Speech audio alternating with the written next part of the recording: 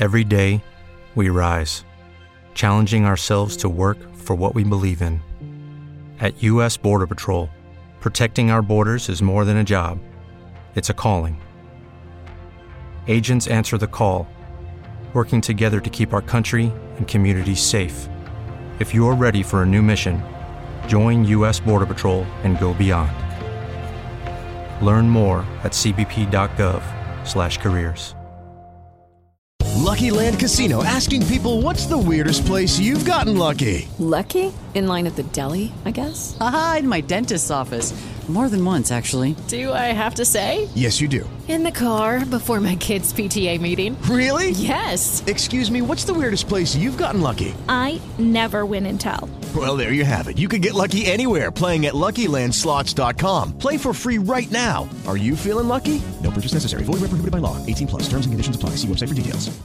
Hey, this is Sam Whitwer. I play Davis Bloom, a.k.a. Doomsday, on Smallville, and you are listening to the Always Hold On to Smallville podcast.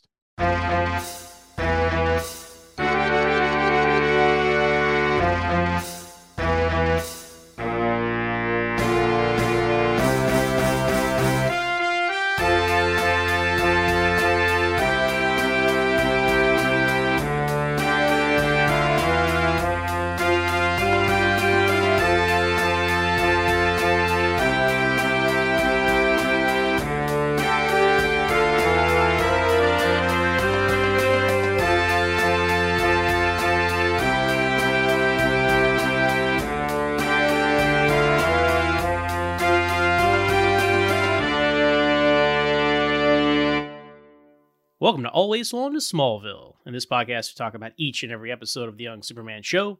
They ran from 2001 to 2011 on the WB and the CW. I'm your host, Zach Moore, and I'm joined by two guests with me this time from Always Hold On to Arrow, Lance Laster. What's up, Lance? What's up? And a loyal patron and member of the level 33.1 level of the podcast, Jason Skipper. What's up, Jason? Hey, how's it going? Thanks for having me. So, Jason, it's your first time on a episode proper, episode of the show. Tell us a little bit about your Smallville and Superman fandom. So, growing up as a kid in the 80s, of course, Superman was big. I used to watch the Super Friends, and of course, you had all the movies with Christopher Reeve. And then, as it progressed, I moved to Tampa, Florida. Just graduated college, and I knew no one. So a lot of my friends were watching Smallville and had just finished watching the first season. So I go home to visit them, and when I get there, they're all getting hyped up for the second season to start. So I was like, okay, I remember, being a Superman fan. I remember, the story of Clark, growing up in Smallville, then he leaves. They're like, no, it's a little bit more in depth than that. So they made me watch the last episode of the first season and left me with a cliffhanger. It's a good choice. Yeah, absolutely. Left me with a cliffhanger, and they said, okay, when you go home next week, this will be on Tuesday night. So you need to watch. And I'm like, okay. The week goes by, and I knew all my friends were watching at the same time I was. So we all cut our phones off so none of us could distract each other. We watched the episode 100%. Then afterwards, we had a big group chat about it, and everybody was just pinging off of each other. Since then, I have not missed an episode, and I've been hooked ever since. And if you can notice, a lot of stuff, which a lot of people that's listening to this, they can't see, but behind me is a collection of Superman and Smallville memorabilia from over the years. So anybody that knows me has always, thank you. They've given me gifts for like Christmas, birthdays. Anything Superman they see, they're always like, hey, I held on to this for you. Or I understand. And I've just had this collection over the years, and it's just growing and growing. So are those the Smallville novels? What are those? Yes, that's actually all of them. I do have them, and I have read them. All right. Well, you will be back on an episode where we talk about those for sure. So. I would love to. Thank you for sure. I can't wait. Well, that's cool, but no, that's an impressive collection back there. Some Smallville, some Superman stuff in there. So is Smallville your favorite iteration of Superman? Yes. I mean, I love Henry Cavill in the Man of Steel. I think that really, now that Smallville has left the screen, and of course we can all watch it, which I find myself gravitating to my favorite episodes, when You're not regular TV goes really goes boring. But I do love this new Man of Steel. Henry Cavill has definitely captured it, and I love the fact that he just decided to sign back on and do another movie. So, yeah, no, I'm excited. I want to see more what he can do with the character. Obviously more of the Clark Kent stuff. I would love to see more of that. So I have no idea what shape it's going to take for him, of him coming back, be it in Black Adam 2 or Shazam 3 or Man of Steel 2, whatever. I'm looking forward to it. So, get to see Superman on the big screen again, which we haven't seen in a while.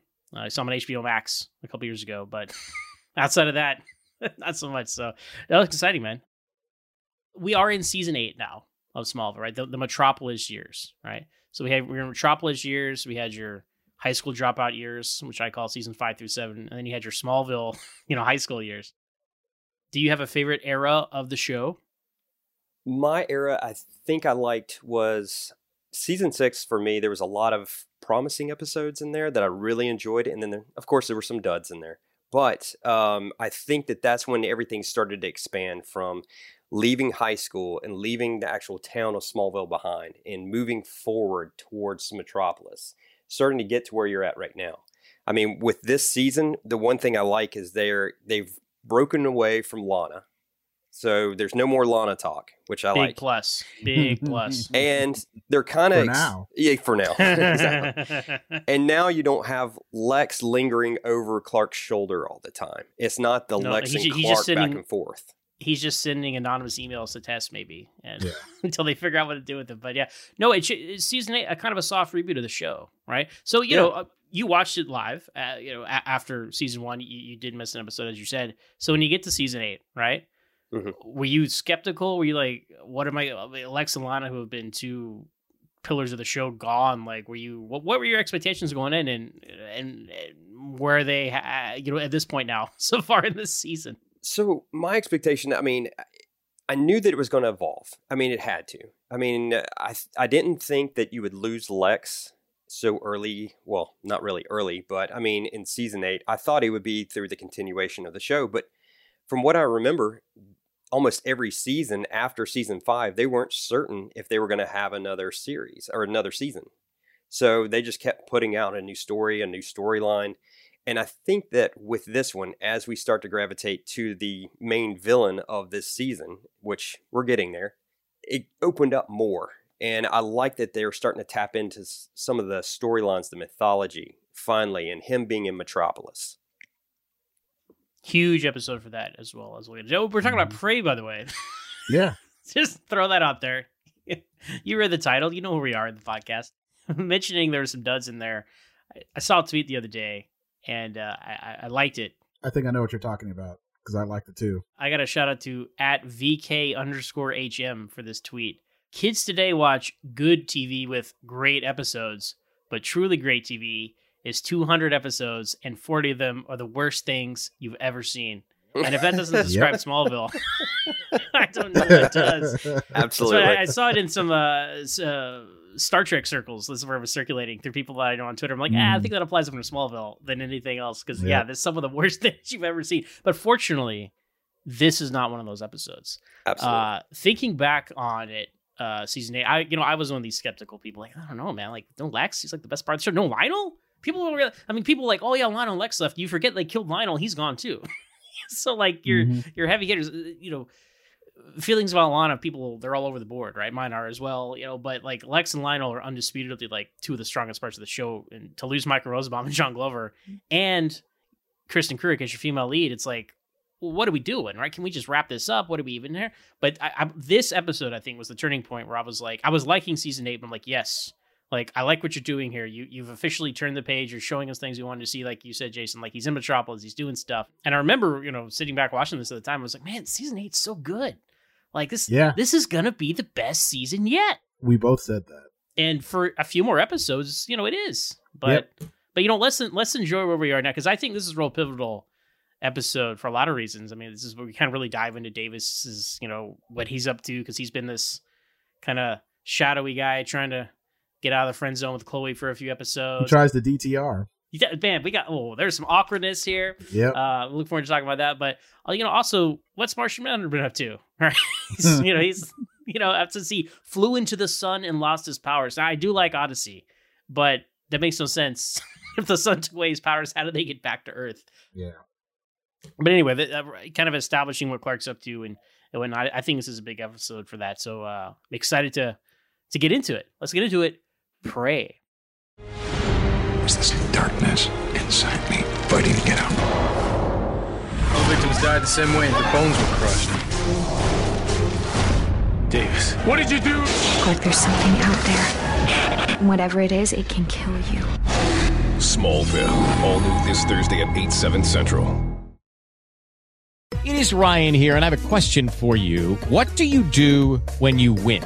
Like, are you a fist pumper, a woohooer, a hand clapper, a high fiver? I kind of like the high five, but if you want to hone in on those winning moves, check out Chumba Casino. At ChumbaCasino.com, choose from hundreds of social casino-style games for your chance to redeem serious cash prizes. There are new game releases weekly, plus free daily bonuses. So don't wait. Start having the most fun ever at ChumbaCasino.com. No purchase necessary. VGW. Void where prohibited by law. See terms and conditions. 18+.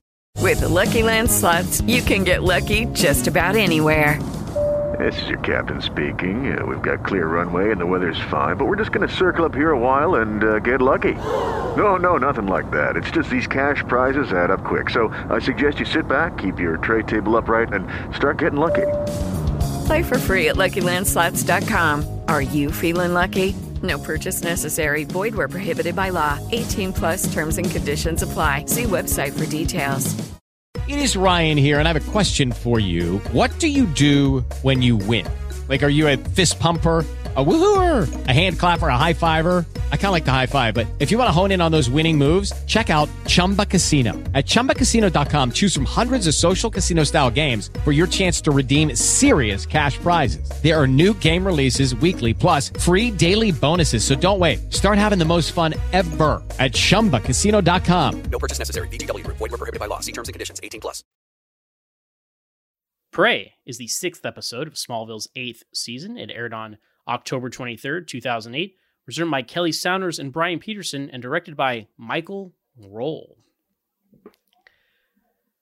So what we're doing here in Season 8 is we're doing a little game called the Ratings Watch. I want to ask you guys, what do you think the ratings were for this episode? Now, just for some context, the season premiere Odyssey, 4.34 million viewers. And we are now in the 6th episode. So, Jason, wager a guess. What do you think the ratings were for Prey? I'd say 3.2. 3.2, all right. What do you got, Lance? 4.1. 4.1, all right. 4.15. Wow. Lance wins. No. So sometimes there's only one other guess. There's not really, and I have the answers, so it's not really a competition. Holding steady over 4. That shows you the quality of the first half of Season 8. So it's interesting that it is slightly lower than the last episode, Committed, which is also a really strong episode in the first half. Committed was 4.18. So they actually lost 0.3 bunch of Lana shippers probably. They were like, this Lois nonsense about. Yeah. But don't worry, guys. Lois isn't in this episode. Yeah. It's like this is what's so strange about, Eric and Rance's contract. And it's like a WB thing. You can't have Lois Lane too much. If she's in more than 13 episodes, people are going to get confused that she's not Kate Bosworth, apparently. Like, I guess that was the thinking. But it's like they have this, it's so typical of Smallville. Like, they have this really Clark and Lois heavy episode about their relationship and stuff, and Committed.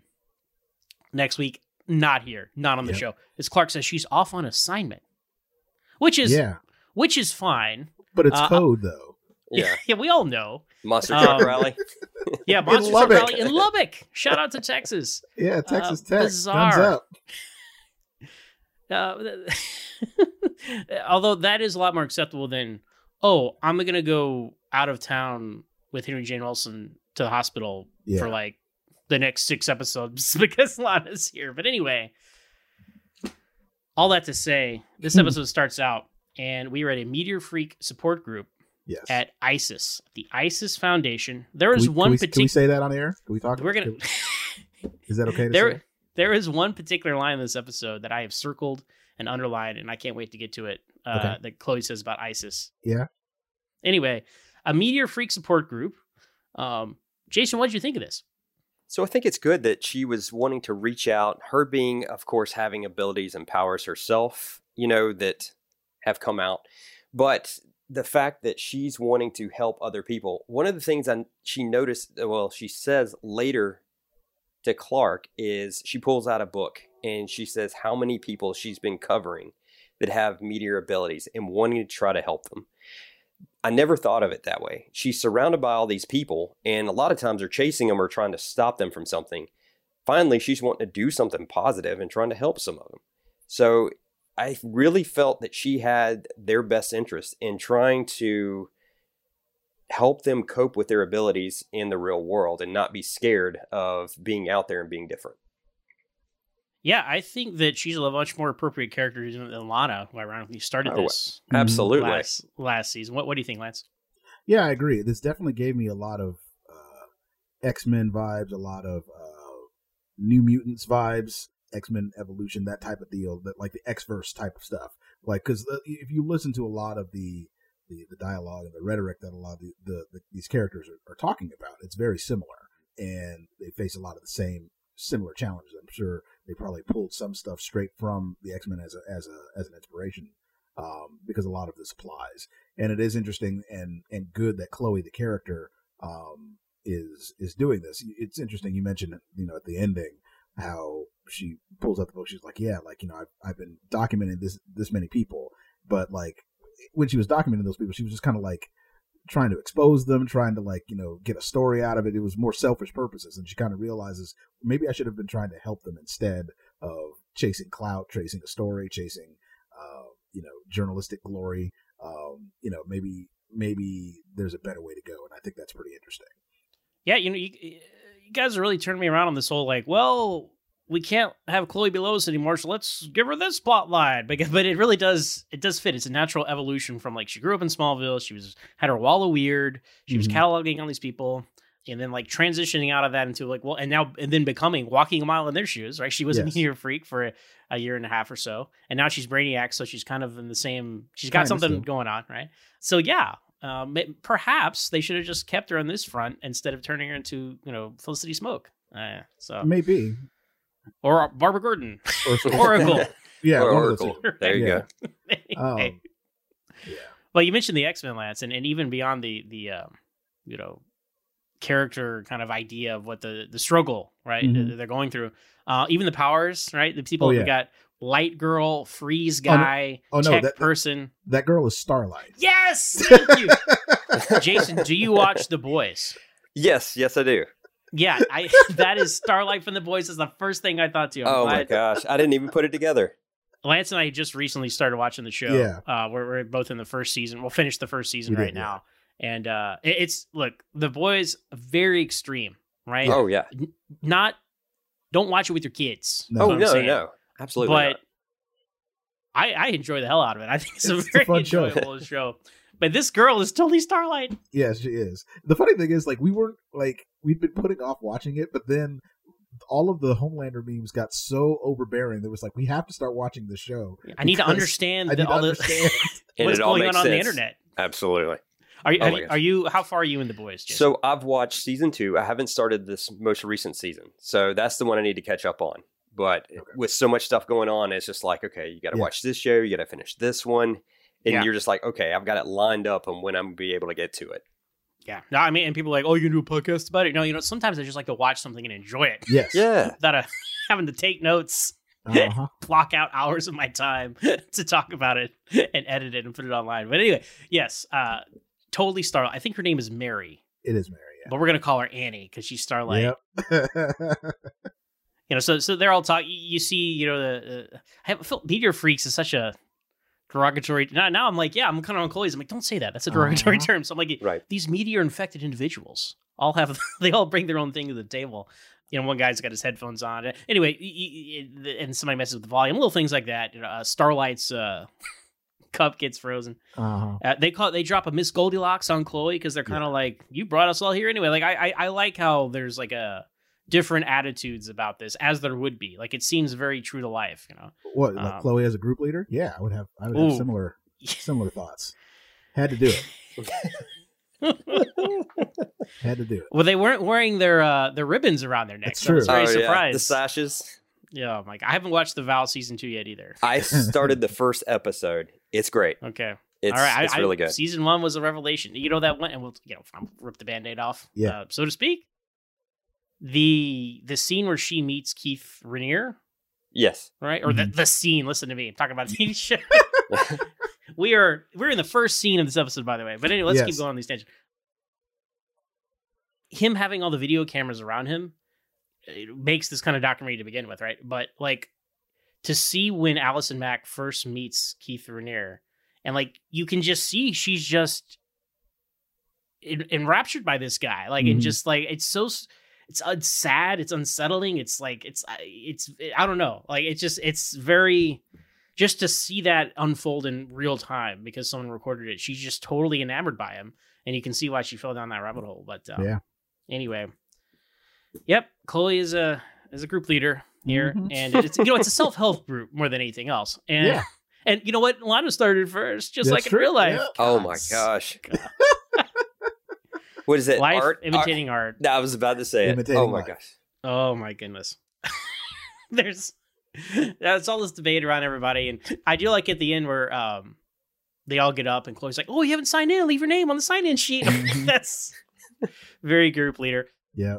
Annie, aka Mary, and, she kind of storms off and is like, whatever, right? And then she's walking down a creepy abandoned alley, you know. Why is she going down that alley? Why did the Waynes go down that alley, Lance? You know, exactly. But still, like it's like, but especially for her position, like, why are you doing this? It reminds me of that Geico commercial with like the Halloween one where like the serial killer is like standing behind the chainsaws and everybody's like hiding there, and he's like, why can't we just get in the running car? It's like, no, let's hide behind the chainsaws instead. Are you crazy? There's a cemetery over there. Yeah, very true. So she's walking down the street, and they've been sprinkling in this stuff about, there's a serial killer in Metropolis, and they've been doing a good job setting this up. We've seen, Davis kind of wake up, in an alley once, and you're like, what's going on here? We all know that Davis is Doomsday as people watching the show. Yes. Right. And you're like, well, this is going to be him attacking someone, because they do a really good job of like hiding. They use sound, they use shadows. They do what's that? The movie REC. I guess that's why you say it, record or whatever. It's literally on the poster. It's the woman getting like dragged into the darkness. Right. I know that's a very like tropey visual, but my mind always goes there. They use that shot when she gets dragged into the alley, and it's a pretty creepy opening. And you're like, oh, well, we're really getting into this Davis stuff this week, aren't we? Yeah. But spoilers. Was this Davis? We don't know. Maybe. All signs pointing possible. Because obviously the Ace of Clubs massacre was him. Yeah. But he still has clothes on. That kind of bothers me. But anyway. Yeah. Like I think it was really clever what they did here with like, it's the whole misdirect of like, oh, we're onto you. Mm-hmm. Oh, I guess you weren't the serial killer. No, you were. Yeah. But there was another one going on, and he's an egomaniac to credit. Like, I thought that was very clever, and that's set up from here because honestly, it could go either way. Because this guy, I think he killed someone at some point, more than just the people at the end. Maybe he didn't. I don't know. Did you notice that there was two shadows that went by at two different a shadow that went by 2 different times before she gets dragged? And I didn't pick up on it until the second time I went back and watched it. I watched it 2 times just to make sure I knew exactly what was going on. Cool. But yeah, I did not catch that. No. Yeah, there's 2 shadows, and that makes me think, okay, it made me second guess what was going on or who it could be. That's your hook for the opening credits. I would, with that information, I'm probably going to say was, Shadow Thief. Shadow Thief. Because no, really, this is Smallville's version of Shadow Thief, who is a Hawkman villain. Okay. They changed his name. It's nothing like him at all. They call him the Shadow Killer instead of Shadow Thief because he's killing people. It's not stealing stuff. But that's kind of the Smallville version of that. Yeah, Jimmy calls him like a Shadow Phantom. Yeah, later. I think Clark calls him Shadow Guy. Yeah, well, I love Clark's like reaction to Jimmy when he's like some sort of shadow phantom, and Clark's just like, "What?" Like it's just like this annoyed like reaction. It was like, I thought well, really that would be my reaction to Jimmy just in general. But but anyway, we're gonna chalk this up to Shadow Thief. Okay. Who will be joining the Injustice League at the end of the season? Right? That's what we tease. Yeah. No, maybe he doesn't. It's weird. But opening credits, we come back, and Chloe and Clark are on a little dinner date at the Daily Planet. This is what is going on here, Lance? I have no idea what's going on here. That's the thing. It's like I thought we DTR'd with them already. I thought we were past this. The last couple episodes have been about this specifically. Yes, that's the thing. That's so confusing. And even at the end of the episode, but we'll get there later. You know, and Clark, of course, is just treating her how he always does, just like he's not paying attention, and she's literally right there, and he's just like, "Oh, I'm sorry, what?" And then she leaves. But it's just like, what are you doing? I thought that Clark could have just stepped in many times and just included her. I mean, she was his girl Friday. I mean, she's the one that does everything tech. And what is he doing? Listen to an old school police scanner and surfing the internet like slowly. And I mean, how many monitors does she normally have up at one time? She could be doing all of this for him. But at the same time, he just wants to keep it at arm's length, and he's wanting to do it all by himself and just shut everybody away. So I'm like, what is he doing? It made no sense at all. I mean, he's got a desk full of like empty, fast food wrappers.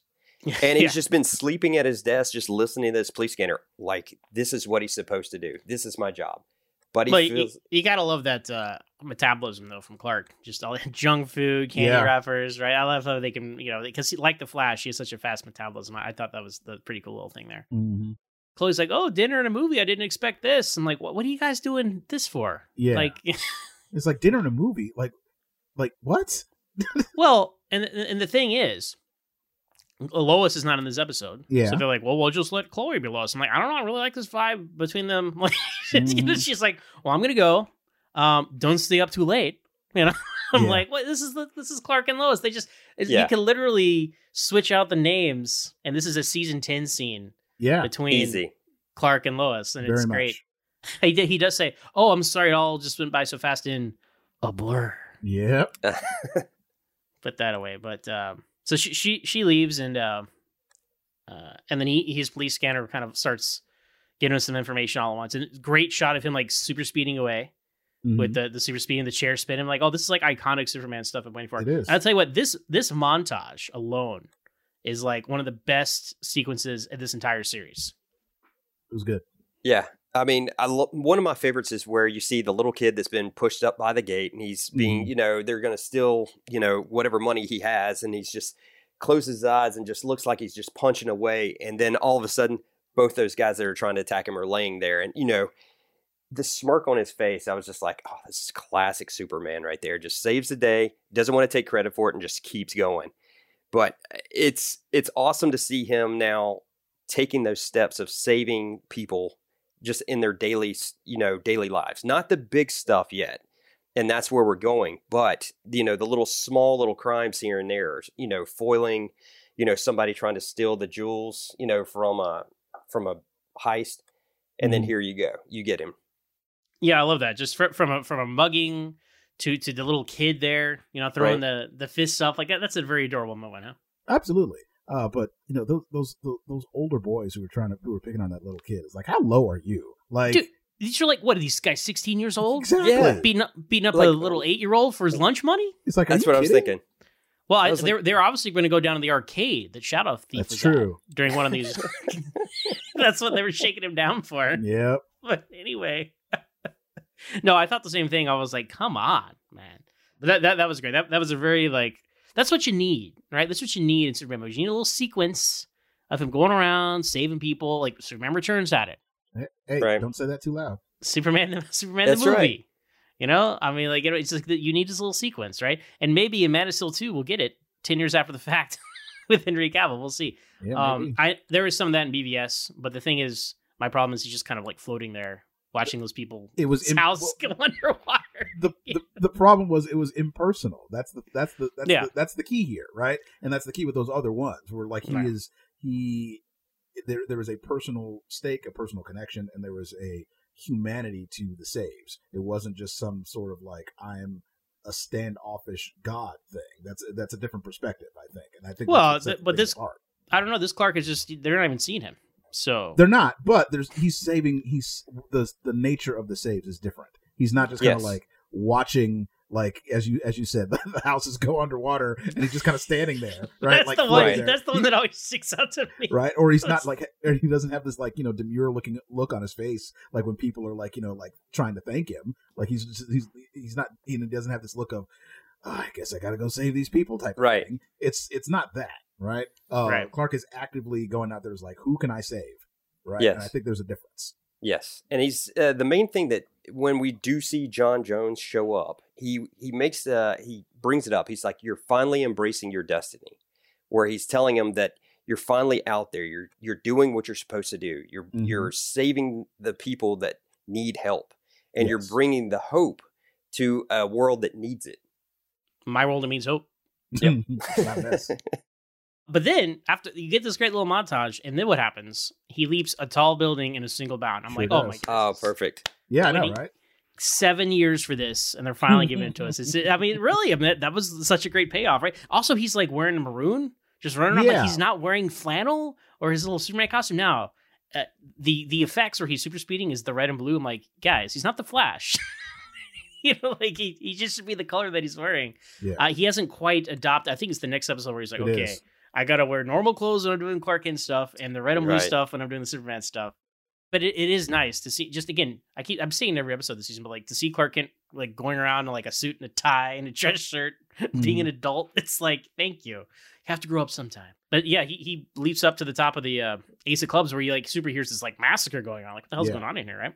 It's pretty wrecked, and Clark's looking around. He's just seeing all the chaos, and he sees somebody under some rubble. Right, and he's just throwing some rocks off people. Like Martian Manhunter says, like, "Hey man, you gotta watch what you're doing." Yeah. Right. Yeah. So it's good. Nobody saw me. It's cool. It's like Clark. Metropolis is a city of millions of people. But who is under this rubble? But Davis Bloom. Absolutely. Davis, covered in blood, but still clothed. And you're like, okay. So Davis Bloom is Doomsday. We know this. Yes. He did this. As this episode like kind of goes out of its way to show you, so I'm like, okay, good on you. I thought they were gonna like really try to act like he didn't for like legitimately for a while. Yeah, but even he himself confirms that he did this. So did he just not turn into full Doomsday? Like, because when we saw him a couple episodes ago, like in the alley, he was naked. Yeah, like a werewolf, right? Because that's the Davis Bloom thing. Which if you're gonna take Doomsday and put him on a weekly TV show on the CW, the werewolf approach is very smart. And I applaud them for it.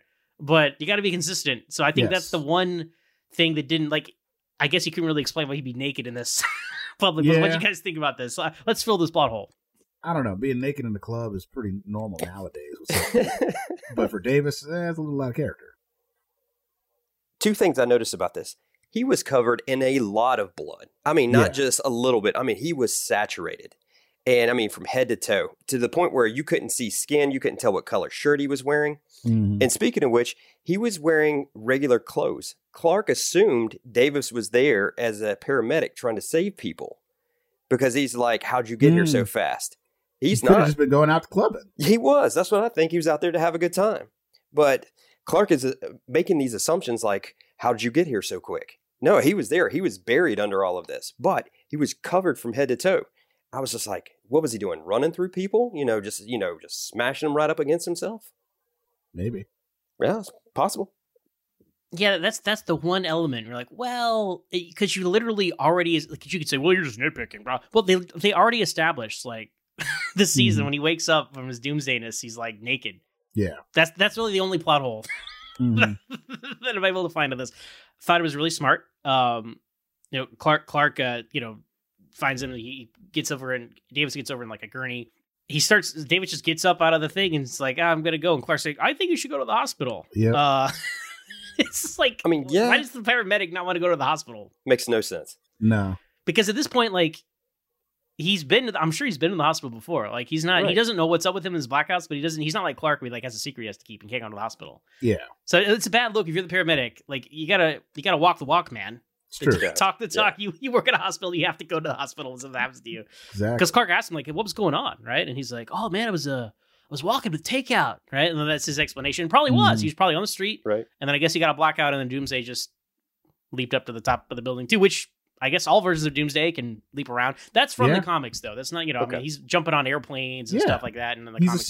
He's a superhuman creature being. Yeah. But he's like, oh, I must have had a concussion. And then Clark's like, well, then I think you should really go to the hospital. No, But, like you've seen the NFL policy, put them right back out there. Yeah, you saw what happened to Tua. Yeah. Davis is the NFL policy of getting back in there.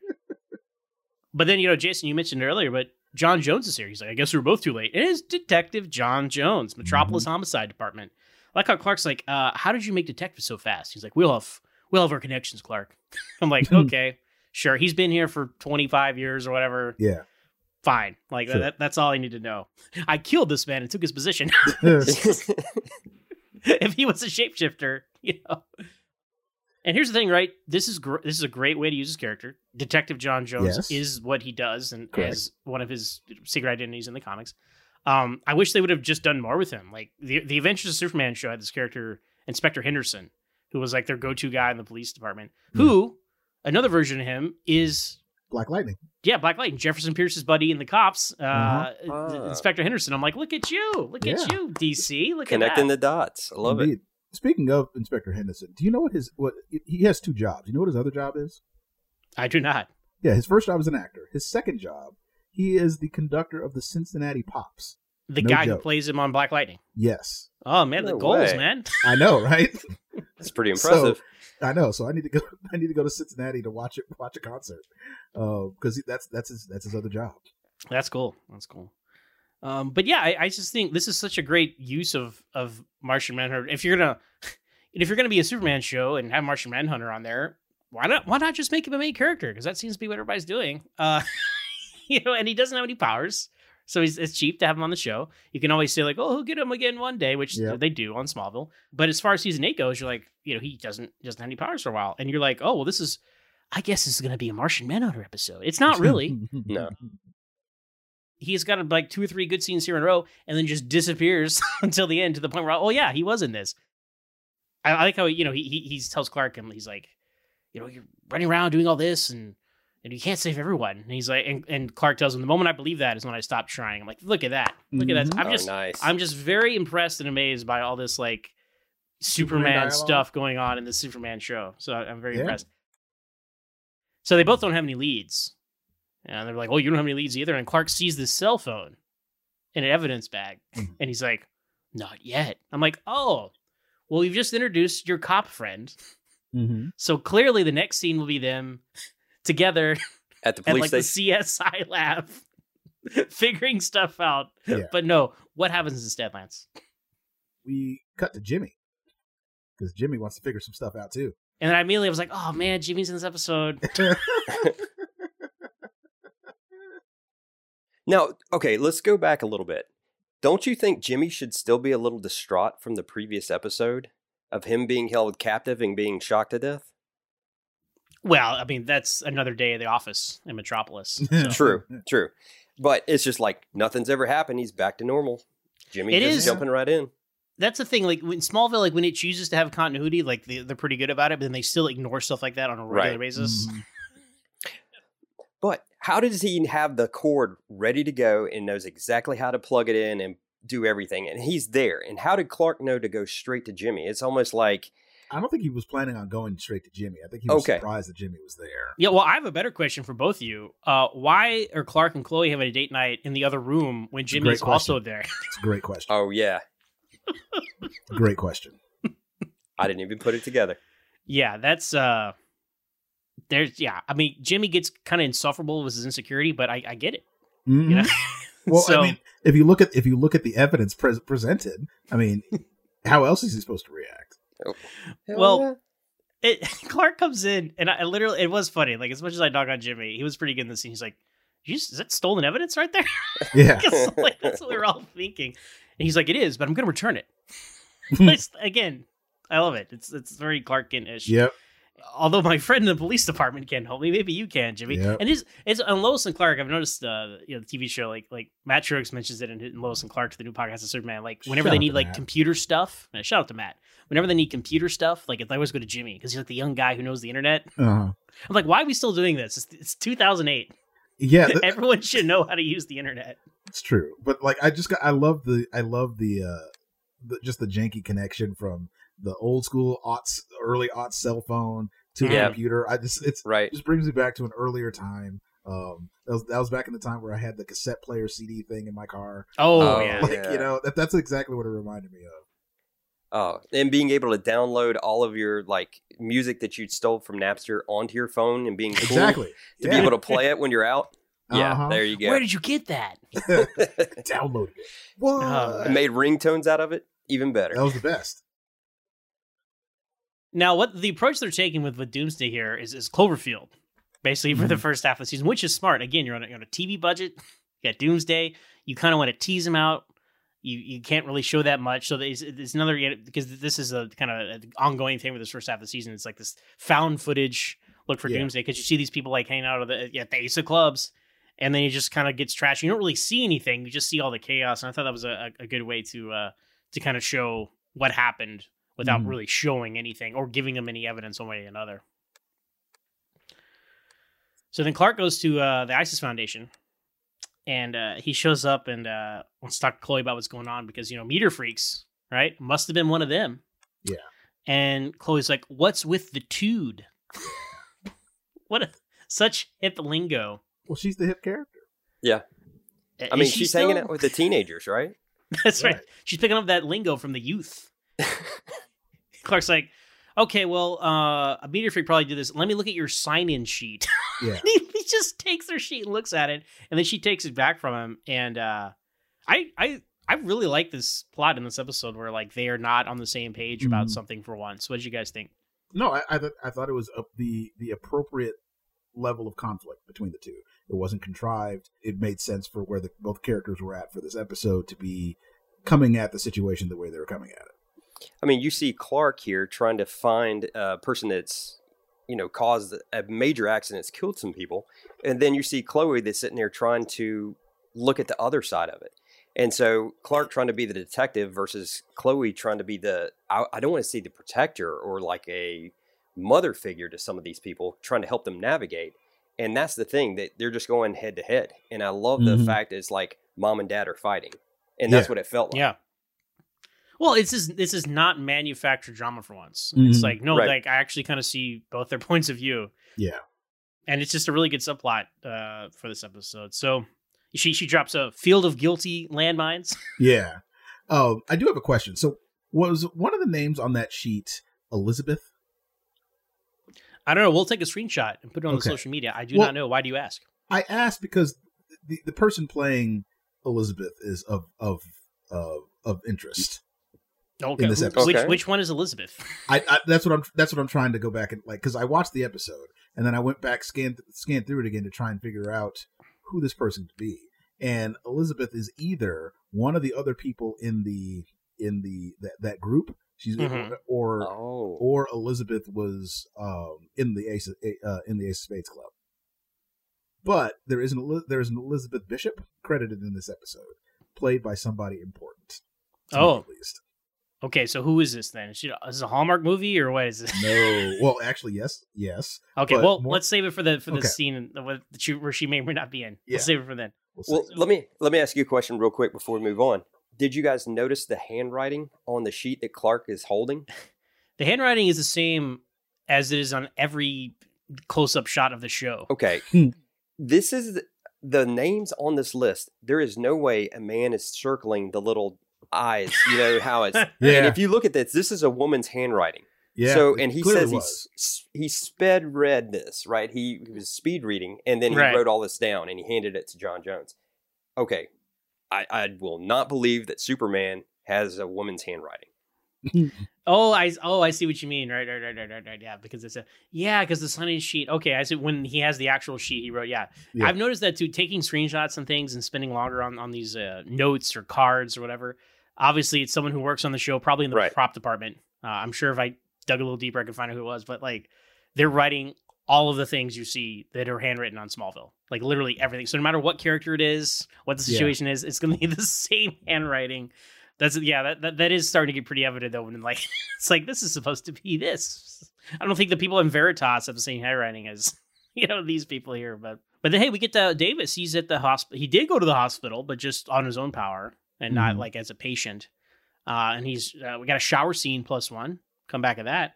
All the blood just washes off of him and there's no cuts or anything on. That's a pretty cool way to kind of show that, because I don't even think he was expecting that at that point. You can tell like he's pretty shaken by it, and then he's like kind of cowering in the corner under the water. It's a pretty effective sequence there, I think. I mean, for me, I thought, I want to be as cut as he is. Because you're seeing like all these abs. I'm like, dang, what do I need to do? Yeah. So, like, have blackouts and go on a murderous rampage, but also look like an action figure. It's a trade-off some of us might be willing to make. Yeah. Goals, man. He cleans himself up and goes to his shift or whatever. And Jimmy is there. Henry James Olsen is at the hospital, and he's looking for Davis Bloom. He's like, oh, it's me. Like, oh, I'm Jimmy. Like, oh, Chloe's Jimmy. Oh, yeah. It's 6 episodes in and we haven't met yet. It's like, come on, Chloe. There's a reason for that. It is kind of funny because basically Jimmy's like, oh, yeah. Chloe's mentioned of Davis says something about like, yeah, Chloe's mentioned you a lot. He's like, oh, yeah. I went through PDA and found out you guys are spending a lot of time together. And he's like, what? And Jimmy's like, what? It's like, sorry, I'm just kidding. No, man, there's way too much going on here to be making jokes like that. Yeah. Like, you can only make jokes like that when you're like, you understand the dynamics of everything. And no one understands the dynamics of what's going on right here. Although I did like how Jimmy's like, oh, I'm not like a undercover psycho or anything. And David's like, oh, you never know these days. Yeah. Because he is. Yeah, that's good. Correct. Good stuff. One of my favorite of this whole conversation is, can you do a favor for a bro? And I was just like, what? Who talks like that? Jimmy I thought he was going to stick the hand out, like ring the bell, right? That would have been... And then he's like, well, can you do a favor for Chloe? Then he's like, oh, well, for Chloe, for Chloe, I'll do anything. I know. Absolutely. What a simping for Chloe. I mean, I get it. I mean, that was me in 2008. I would have done it. But they do mention that, Jimmy's like asking Davis about, hey, you were there? What happened? He's like, I don't remember. Because Jimmy's like, yeah, the only thing I got is like a monster with bony eyelids. And like, whatever. It's Doomsday. Doomsday's coming. Anyway, but then he asked him to go on a ride along. Yep. It's like, with Ice Cube in this? Ice Cube and Kevin Hart going on a ride along. I'll take you on a ride along. I think there's always 2 people in these ambulances. What I learned from watching Third Watch was there's always 2 people. There are. As a avid watcher of Chicago Fire, there are 2. Yeah. But I guess you really couldn't get away with that. Dave was doing his thing if there were 2 people. But you know what? It's the night shift, right? They're understaffed. There's a lot of crime, death going on in Metropolis. So they're cutting corners to the healthcare system as you do. And it's only 1 person for ambulance in Metropolis these days. And you're like, oh, wow, is he going to kill Jimmy now? Or I mean, there was that uncomfortable silence where they were just looking at each other. And you're just like, okay, where are they going from here? Yeah. It's a good setup because like this, just all these things that are coming together about like, well, the serial killer, the investigation, the love triangle that no one really will admit is going on yet is all here. And so they're setting up some good stuff. So I guess this is the morning after all that, because Davis is like, hey, we'll come by at 8 and we'll go on my ride along. And I'm like, and I guess everything else that happens in the episode happens until we see Jimmy again. Because I was like, are they going to go right now? Maybe. Like, is it like 7:45 and meet me down there at 8 right now? Or is it like, okay, this is the rest of the day? But then we get Clark and Martian Manhunter at the Daily Planet, and we see that. We'll take a screenshot. That was that list that you mentioned, Jason, and that impeccable handwriting. And I like how John Jones is like, where did you get this? And Clark's like, oh, I read it off Chloe's list for a couple seconds, and he's like, I didn't realize photographic memory was part of your powers. He's like, it's more like speed reading, but it's not split hairs. I was like, I love this. Like this is what I'm here for Superman stuff. And it's even more fun now that like Martian Manhunter doesn't have powers right now, so they can kind of bounce off each other like this. Right. And these new abilities for Clark, not really new abilities, but just like him perfecting, his all what he can do with his powers, But then if you're wondering, where Lois was. Mm-hmm. Because John Jones was like, so what about this person? What about this person? What about he says your mouthy cohort? Mouthy cohort. How has Clark described Lois to him in the past? I wonder. It's either that or maybe that's I don't think Clark described her as that. I think that is John Jones's reading of the situation. Yeah. And this is where we get she's on assignment in Lubbock. He's like, which is code for Monster Truck Rally in Lubbock. But is that a choice? Like she took time off to go to that? Yeah, come on. I think so. Okay. Yeah. I mean, this is the woman that when her go-to is Whitesnake. Of course she's going to go to a Monster Truck Rally. That's amazing. So I'm just going to say, you know what? Things got a little awkward between them last week. She took some time out. All right? Yeah. Took some time. We took some time off. That is smart. That's well-used PTO right there, Lois. But then, he starts rattling off everybody else. Like, what about the Emerald Archer and his merry band or whatever? It's like, they're still in hiding. And he's like, oh, so that just leaves me. Yeah, what's your point, John Jones? Mm-hmm. And he really sums everything up. He's like, obsession. Yeah. He's like, you can't be doing this nonstop. Yeah. I mean, and that says it all. It's like he's telling him to embrace his destiny. He says, this is what I'm supposed to be doing. I'm supposed to be out here saving people. I'm supposed to be, making the world a safer place. And that's ultimately what he was there to do or was sent to do on Earth. So finally, the calling is happening. Well, I like how Clark's like, I thought you'd be happy. Yeah. I think we can all relate to this. Like, you do something that people expect you to do, and they're like, well, we're not doing it right. You're like, come on, man. Like, what's the problem now? Like, I thought that was very relatable. It's funny. Like, we see that shot where John Jones kind of sizes up, like, well, look at all this junk food and stuff everywhere. Like, he's just been, sitting here with his police scanners. He calls them out later for it. I really like their dynamic, and like seeing this and like, and I know he's not going to be in like every episode. I know Phil Morris is like a working actor, and you can't like lock him up and unless you give him like a season regular, give him his 13 episodes, right? I'd be down for that. But just to kind of have this dynamic going on is great. So it's just good stuff. And they're talking about the murders and whatnot, and they're talking about how there's been at least 5 in the last few months, and there's blood everywhere, and all their bones were crushed. So, one of the big things, Davis happens to be showing up at several of the crime scenes. Ooh, that's right. Martian Manhunter's like, well, there's one lead, and they said paramedic Davis Bloom. You're like, oh, and I'm like, they are really accelerating this quickly. Yes. Like, I am impressed, Joe. So we cut from that, of course, and then of course Clark knows who Davis is, so that raises the stakes immediately, right? Because Martian Manhunter didn't know that.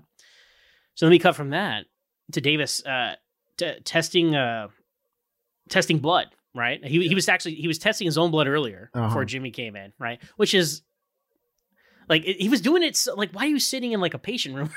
Yeah. Like they really try to play like rank up the tension because he's like has to sneak out of this like behind this curtain before somebody else comes in, but he does it. It's fine. He does. I was wondering if that needle was going to go through his skin or not, but we're not at that stage yet, right, with him. So he's taking his own blood. You're like, okay, well, he's going to do something with that, obviously. And now he's testing the blood under a victim's fingernails, right? He's putting that in a culture or whatever. And then who shows up but Chloe? Yeah, and she enters, of course, with a Chloe line, but she's like, "Will the romance ever end?" It's like, people, do you not understand what's going on here? We can't be talking this way, right? They're wanting to start that triangle, and that's what it feels like. It's like, okay, the beginnings of one, the ongoings of another relationship, and they're trying to build that triangle and build even more tension as another subplot.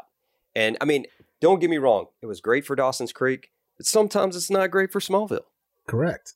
It's like you finally move Clark past this stuff, and then every other character is sucked in by. It's like the drama here is like she has a fiance, right? Yes. And but clearly they are like Chloe and Davis, like they're drawn to each other and they have a good chemistry and stuff, and that's I guess if there was no Jimmy around, then like they just would have gotten together and absolutely, and we would have ended up where we ended up anyway in season 8.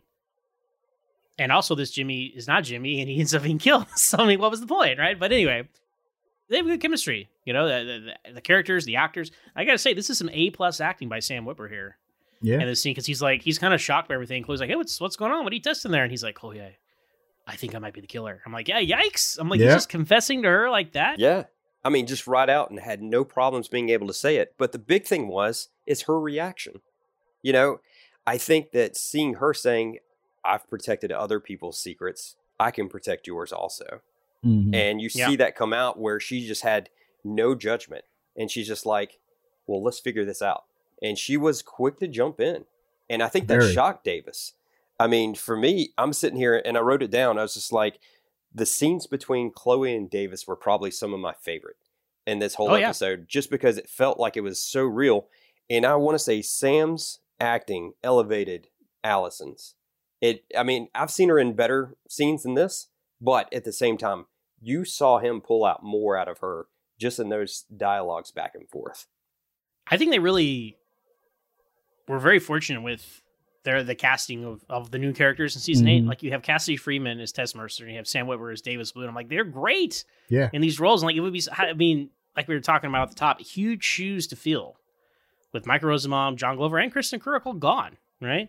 And if they brought in people here who weren't like bringing their A game, right? Obviously, the story they're telling, the writing so far has been really good, but you know, bad acting can sink all of that. Yeah. And they're really rising to the occasion. Like, you're really like, you know what? I've been watching the show for 7 years and you guys are new, but I'm really like investing in these new characters they're throwing at us. Mm-hmm. And that's all credit to Cassidy Freeman and Sam Witwer, because you're invested. You feel bad for Davis. Like, he's doomsday. You know who he's going to be, but you feel bad for him, you know? Yeah, a little bit. And speaking of, in Smallville, the official magazine, number 30, available wherever magazines are sold. It's a big interview here with Sam Witwer, and here's what he has to say about the character of Davis. Quote, Davis is a paramedic who works in Metropolis. He's your everyday average Joe. He's a real loner and was raised in the foster system, so he's been a perpetual loner since he was young. He's a really cool and honorable person. He's a little moody because of his loner status, but he strikes up a fast friendship with Chloe, and they hit it off. He's drawn into the narrative through her. He's not familiar with the superhero world, so none of it makes sense to him, which is part of the fun of it. Davis is the fresh eyes of the show. Then he starts blacking out and losing chunks of time. He's very concerned about what's happening and what he's doing in these blackout moments, especially since they're occurring more and more frequently. He obviously wants to find out what's going on, so he embarks on this quest, but doesn't really like what he finds out. I liked the story. What I liked even more was how the writers were going about it. They basically wanted me because they felt I could go in both directions and be vulnerable, sweet and sensitive, or I could be on the edge if they needed me to be.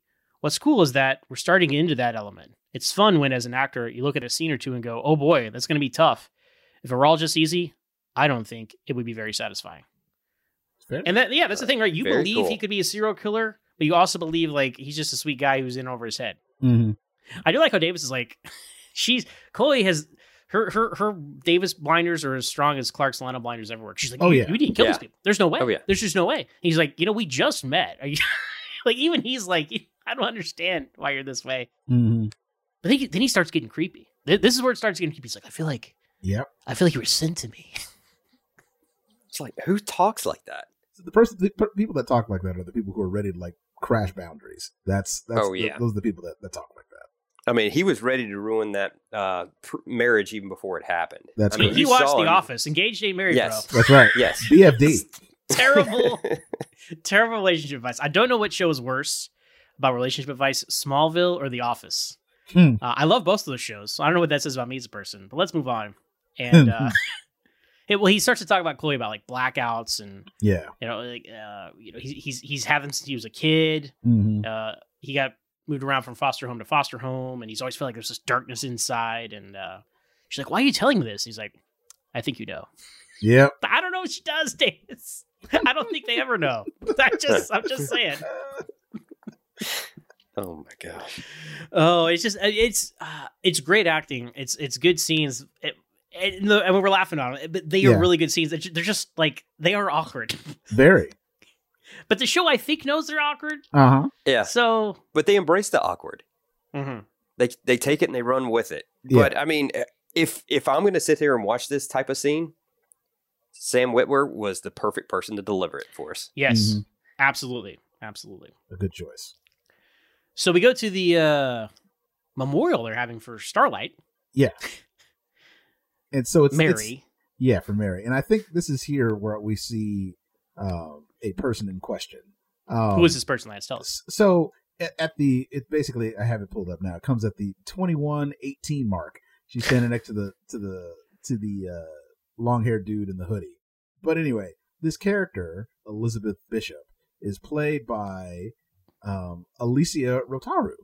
And some of y'all might be going, who is Alicia Rotaru? She was Tiana on Arrow in season 4. What? Whoa, no. Get out. Are you serious? I'm very serious. No. She's younger at this point. So she's a couple of years younger than she's a couple of years older than me. But she was, of course, this was 2000, 8 her? 8. So yeah. What is that time code again? 2117.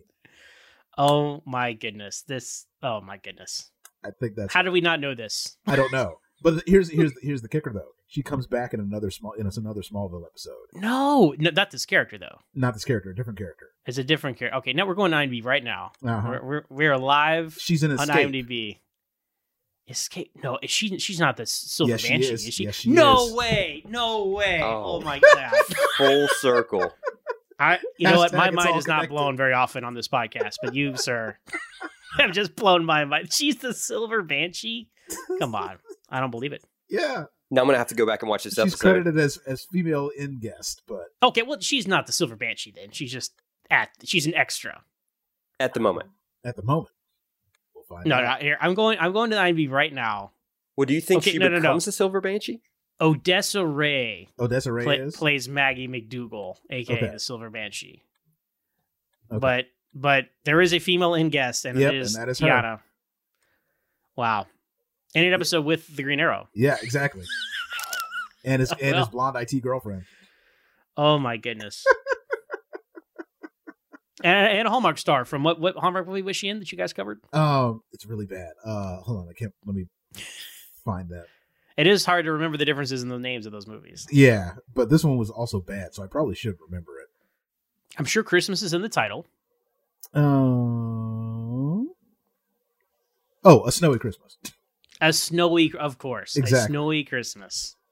How did you forget that time? I know, right? Anyway. Well, that's the highlight of the episode right there. You have to fight, Oliver. You killed my brother, Vad. Again, Arrow Season 4 just watched the first half of season 8. Like, well, let's do that island thing. Yeah. This writer. Who's that chick in the background? Let's cast her. Anyway, okay. So we're at this memorial for Starlight. Mr. Queen. Mr. Queen. Queen. Of course I know who you are. Anyway, we're at this memorial for Starlight. Chloe shows up. Everybody's kind of like upset at her showing up. Yeah. And I like her. Everybody's like, hey, we all got together as a group and then we're getting targeted now. And she's dead. And Yeah. Chloe's like, yeah, I feel bad about it, but Mhm. I don't. Well, the problem is Chloe doesn't know that the cops have been going, or a cop, aka a cop, Martian Manhunter John Jones, Detective John Jones has been going door to door to all their places. Yeah. And they're like, well, how would he know who we were? You must give him our list of names, right? A list of names. List of names. I used the list of names my father gave me. So much Arrow here, but Yep. yeah, I mean, if that were these people, I'd be upset too. She's Mm. like, I'm not going to give your names. I said, well, how's they would have got them, Chloe? I'm like, wow, so much for your Meteor Freak support group. Yeah. Like, I believe that was like the first meeting. Talk about yeah, crashing and burning. Seems so. Yeah, I think so. I think that they were all there, and that's why she was really trying to get it off the ground. Mhm. And then all of a sudden, you've got all these people being targeted immediately. So, I mean, of course, there's going to be a lot of hatred towards, going back or the person that's putting it on. Yeah. Well, let's not forget Pocket Protector, who we haven't mentioned I yet. know, right? He's- What a nickname. is that why? That's why I think Shadow Thief killed Starlight. Yeah. Because she called me Pocket Protector. Because the big twist is eventually is that this guy who's there's like multiple people. There's one the headphones guy. Yeah. It's like, well, he looks a little like edgy. He's the first one to like speak up against Cole. Like maybe he did it, right? But no, it's Pocket Protector. Randy Klein is his name, and he's played by an actor called Tyler Johnston. Okay. And TJ. He is of course in Supernatural. Mm-hmm. He's in The Killing. He was on an episode of V. Okay. With Laura Vandervoort and Morena Barakin. Yeah. Mm-hmm. Less Than Kind. Let's see, Shut Eye. So he's working actor. But this is his only episode of Smallville. one of the big roles that he actually has is, I don't know if you guys have ever watched Letterkenny, but he is Stuart in Letterkenny, which is like That's the top thing on his IMDb. So please tell us about this, Jason. I have not seen it. If you haven't watched it, this is a Canadian-based show, and it's all about Canada. And really, one of the things they like to make fun of Americans, which I love, of course, is because we like to make fun of ourselves. Yeah. They like to help us do it for them. Cool. This is one of those that once you start doing it, you'll start picking up on their lingos and all the little sayings they have. It's absolutely one of my favorites. It's on Hulu right now. Add this to your list. You will thank me later. All right. Looks like it's a half-hour show. Yes. So okay, that's cool. Not a big lift. Everybody's got 25 minutes to kill every now and then. Mm-hmm. Shadow Thief is one of the main characters. So thank you for bringing that up. I did not recognize that at all, so I'll check it out.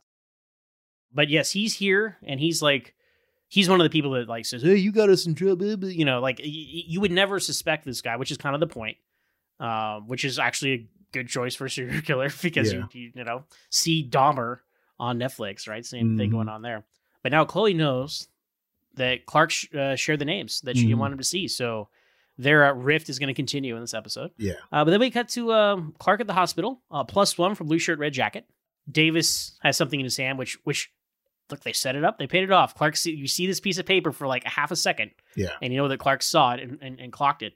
And I really like how confrontational Clark is here with Davis. What did you guys think? I mean, I think it was pretty, on brand for Clark to just come in and just accuse somebody of something. That's what he does on this show. So yeah, it was funny. He was just like, "What did you do?" Well, as much as you like Clark being confrontational, I like that Davis gave it back to him. Yes, I did too. And was sitting there throwing it back at his face. I mean, because Clark accuses him of having all of these documents and pictures, but at the same time, Davis is like, well, if you look at them, you're the one that's also in the background. And I love that it comes full circle. So it's like, why are you looking at me? You should be looking at yourself. The one thing that I love is that he calls him a peeping Tom. Yeah. Which is on brand for his name for Tom Welling. And I was just like, did they write this in for a joke on purpose? But I honestly laughed out loud, and my wife in the other room, she was just like, "What's so funny?" It's like, they called Tom Welling a peeping Tom. She's like, "Great." I didn't even think of that. That's great. And he really is a peeping Tom, established in the pilot with his telescope. Exactly. That's right. But no, Clark broke into his locker. Yeah. Like that is, I don't know, man. Like, okay, yeah, he had some files on some murders, but he found them. Mm-hmm. I don't know, Davis, he could have been lying there, or was a really good spin. He's like, "Look, I find the bodies, the investigations end. I'm just trying to, like he had I liked his excuse there. Yeah, it was a good excuse. Also, it is interesting though, like Davis does, fight back a little bit, but at the same time, it's like, so he sees that Clark is a little weird also, and he just keeps that to himself. Well, that's what they're doing. Knowledge is power. Yeah. No, I remember like these extreme close-ups on their faces. Yes. They're just so extreme. And I just typically remember and again, this is Sam Witwer being a great actor. He's like, "So next time you want to ask things about that don't make sense, look in the mirror." I was like, man, this is like some good stuff. Like this is great. I really enjoy it. And then Clark, it was so funny because he was so confrontational. Like, "I got you." Like he thought he got this guy red-handed, and then he just kind of like doesn't say anything and kind of shrinks off and turns into the Clark. I'm a reporter. It's my job.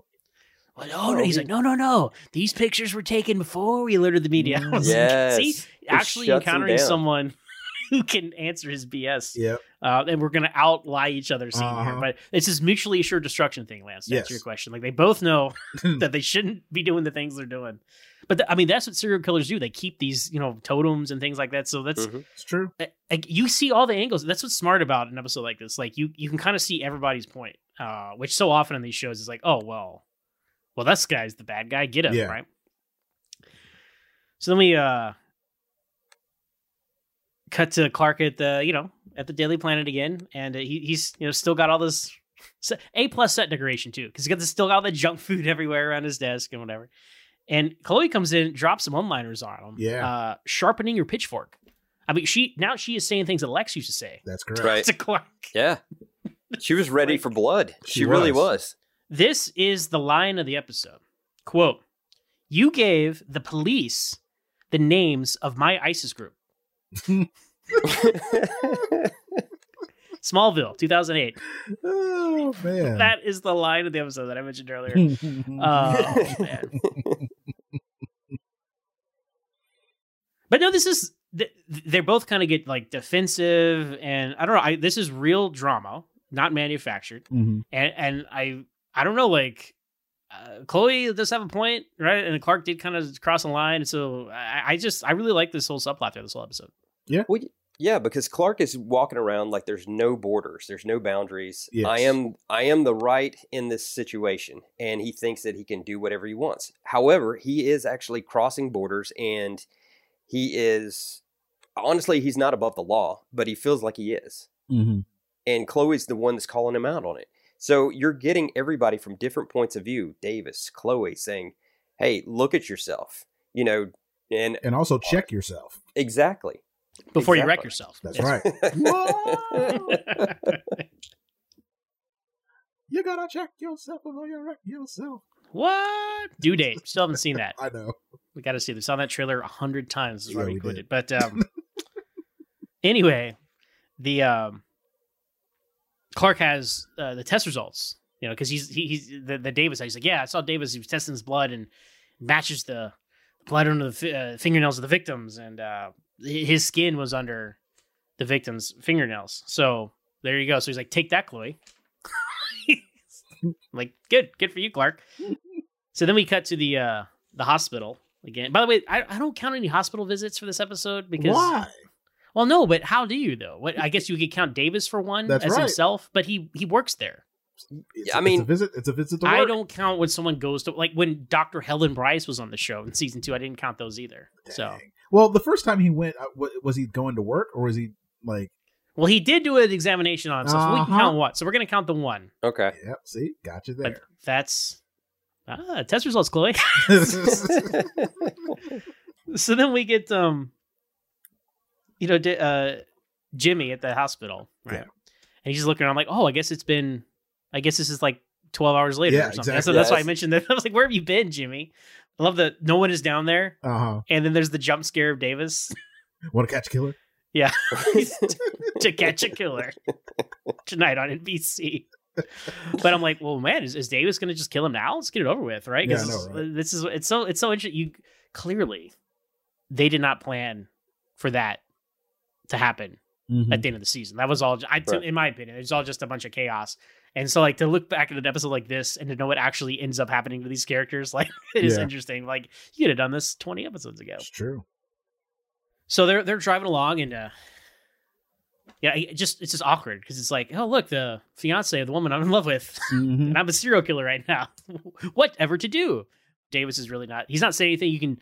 It's like you're watching him, and he's like, man, is he going to black out again? Like, he just blacked out yesterday. What are the odds that he's going to black out again? But you don't know. Maybe it's caused by stress. You're not really sure what his trigger is, right? Yeah. Full moon situation. We don't know. So they get a 411 call, right? Jimmy's like, what's that? He's like, that's what you're here to see. So then they drive over to wherever, and they find some bloody keys. And Davis is like, stay here. And he goes behind this fence. And then you hear like, a ruckus. And at this point, you're like, what, did Davis just turn into Doomsday and kill someone? Like, you don't know. Like, I think they're doing a really good job of like stringing this out. There was a lot of hold, but one of the things I noticed is in what world does an ambulance show up first to a crime scene? When there's so much crime going on in Metropolis. Yeah, why is it? Well, I mean, I get it, but like walks in with a bag like it's not a big deal. But I'm like, okay, stay here. I'm going to handle this type of situation. I'm like, what is he equipped with? Does he have kung fu? Does he have any guns, weapons? No, he just walks in there with his paramedic bag. He's just going to, use a stethoscope on him or something. He is the weapon. That's it. He is the weapon. That's it. So they're intercutting now, like to build the tension. They cut back to, Clark and Chloe, the Daily Planet. Again, because Lois isn't here and it doesn't matter at all. Like, as good as they've gotten to have like Lois be Lois now in season 8, it is interesting. Like, she's not in an episode at all. And Chloe just totally fills that role. Like I was saying earlier, like you cross out Chloe, you write Lois, you make this season 10. Don't change one word that anyone says. It's the same thing. Other, right? But they're at the desk there. Because I was thinking too at this point, I was like, "Where's Sean Jones?" And I think Chloe asked him, and Clark says he can't help us without firm evidence. Like, all right, a good cop. What are the few? Yep. Chloe's still like kind of deflecting. She's like, "Well, he could have just been trying to help people and they scratched up against him. You know, I'm like, all right, Chloe, take those blinders off. Right? Yeah. I know he's a good looking guy, but come on now. But then we hear Jimmy on the police scanner radio, basically calling in I don't know who he's calling in or whatever, but that's how Chloe and Clark find out. I guess Jimmy didn't tell Chloe that he was doing a ride along with her BFF. Right. Communicate with your partners, people. All right. Mhm. Anyway, but then they like GPS because they're going through the crime photos and Clark's like, oh, he's car 117 or something, and they find the GPS and they see where he is, and then Clark super speeds there, and it's a pretty good fake out reveal because Clark shows up and no one is there, and then Davis like stumbles out from behind the fence like covered in blood, like here we go again. Right. And they're seeing just like the 8 of clubs, you know, but not as much blood this time. No. Right. So could be just one person he's taken out. Could be a dog. Could be, you know, you never know. You don't. But then he gets ripped away by what Jimmy comes out and describes as some sort of shadow creature. What?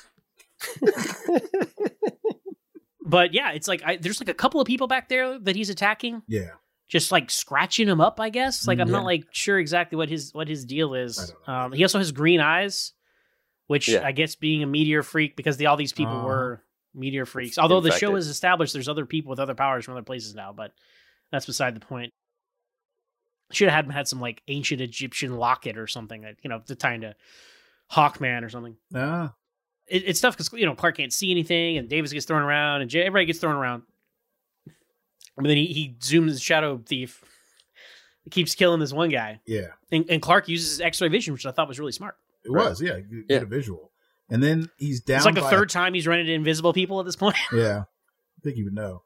But this dude is down by a tire. Only on Smallville. No, hey, it's a Superman 3 reference. He's throwing the tires. I love that. it. Yes, but how? Because this man is because a he shadow. threw it at like 1,000 miles an hour. He's Superman. But that's the thing. It's like, was he in a form like a, you know, because it looked like it's a mist or a shadow that he Listen, was. I've watched enough Star Trek to understand what's going on here. When the emergency holographic doctor needs to touch objects, he has to assume physical, tangible form. But when he wants to pass through things, he can. So that's what's going on. When he was attacking the guy, he has to be some sort of physical form, or else he just passed through him. So Gotcha. That's when you have to attack. See? Okay. I'll take Just it. like in the video game, you have to wait for a certain point to strike. Yeah, this is a very video game boss. Like, oh, he's over there. I'm going to hide behind the car. Yeah. Use your night vision. Smallville, the video game. I still wish that would have happened. Yep.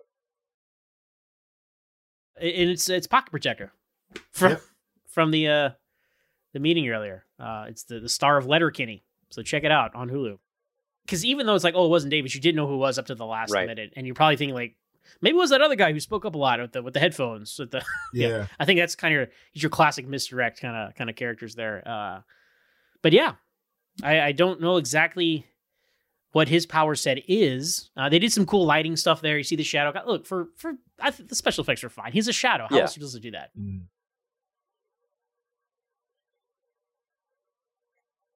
Davis kind of gets up, and I think Clark and Davis share like a "we cool" look, right? They kind of understand, like, all right, so we cool? I know we had a we cool. Yeah, we're cool.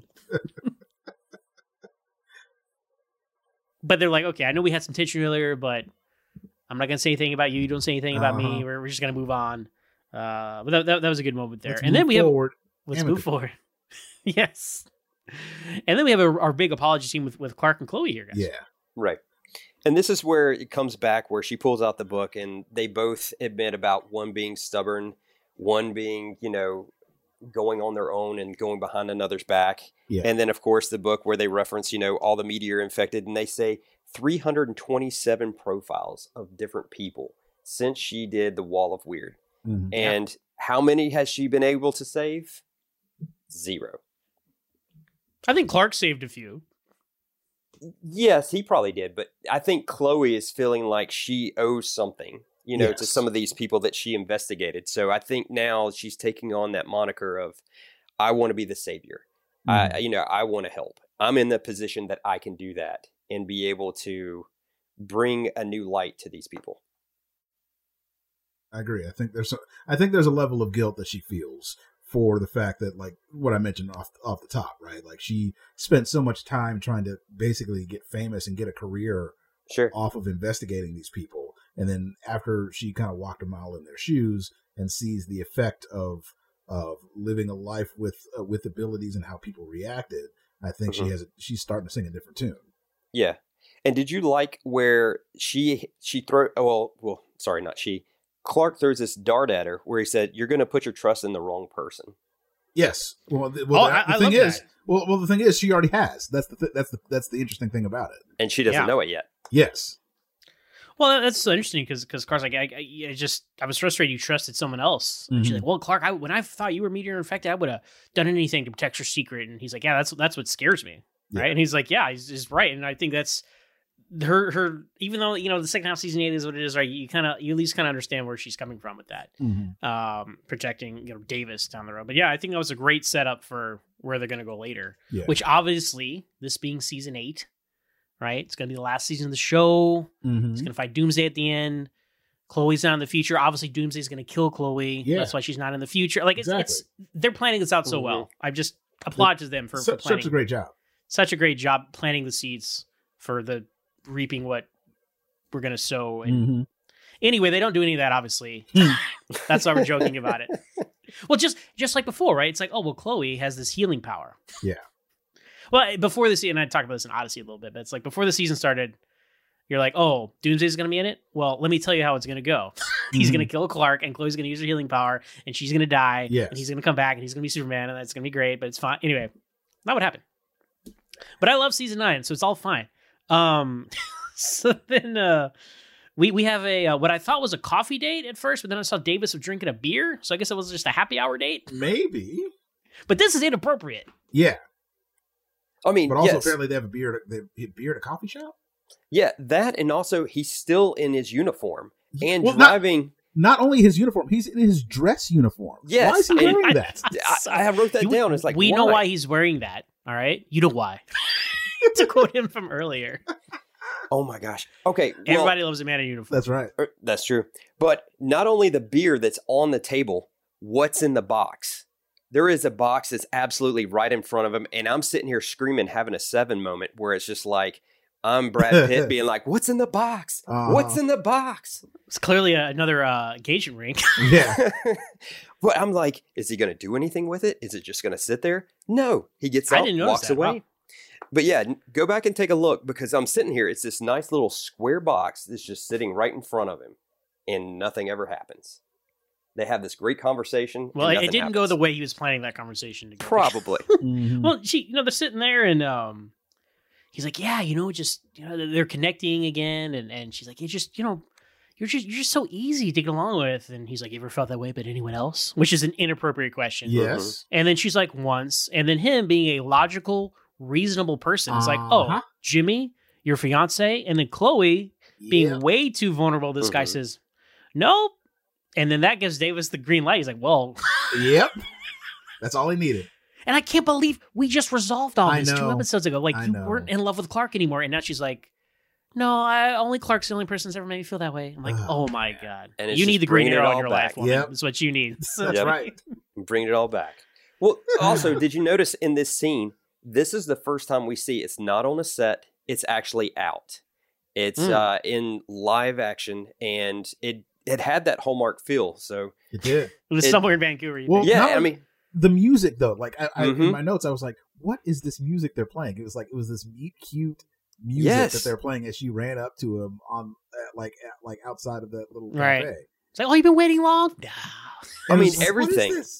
The ambiance, the music, the lighting. It's outside. It's on like a real street corner with real people walking behind. Yeah, I'm like, wait a minute, this completely changed. I mean, seriously, scene out of a snowy Christmas. No, seriously, with that music, I expected to hear narrator guy go, Allison Mack, Sam Witwer, Coffee Day Christmas. Like, I fully expected that. If things had gone a little differently in both their lives and careers, they would totally Hallmark movie material. I know.